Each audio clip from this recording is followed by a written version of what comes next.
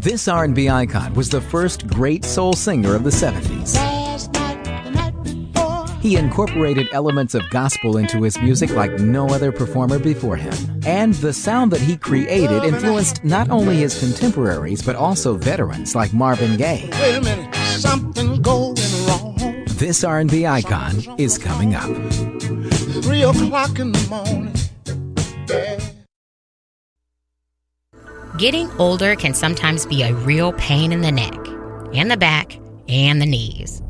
Hi, I'm Tracy at Holistic Equilibrium. Yes, life can be a constant bustle of activity, making it easy to forget just how good our body is designed to feel. But contrary to popular belief, our bodies aren't meant to go downhill after a certain age. So when you're ready to experience improved function and freedom in your own body, you know where to find me. Visit holisticequilibrium.com, your path to the best version of you. Al Green is an R&B icon. Love and happiness.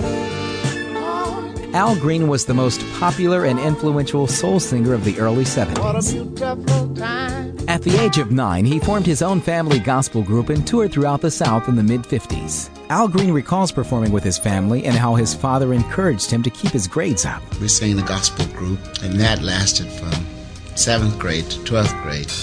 And I got straight A's in choir, and everything else didn't matter.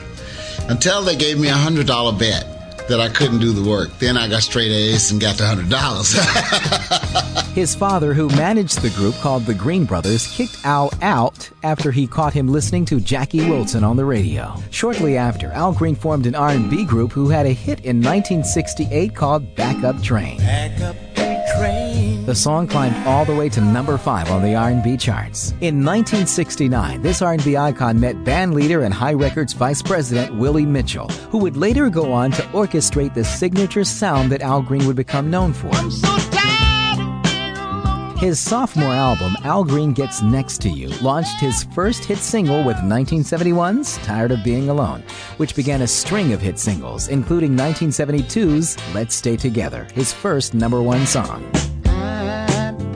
Al Green was known as both a hitmaker and an artist who released consistently engaging and critically acclaimed albums. He also influenced the likes of Marvin Gaye and Teddy Pendergrass. He says that he's always surprised by the way his music influenced so many people. Well, I was getting out on the plane, and it was a lady came by, and she says, you are responsible for something.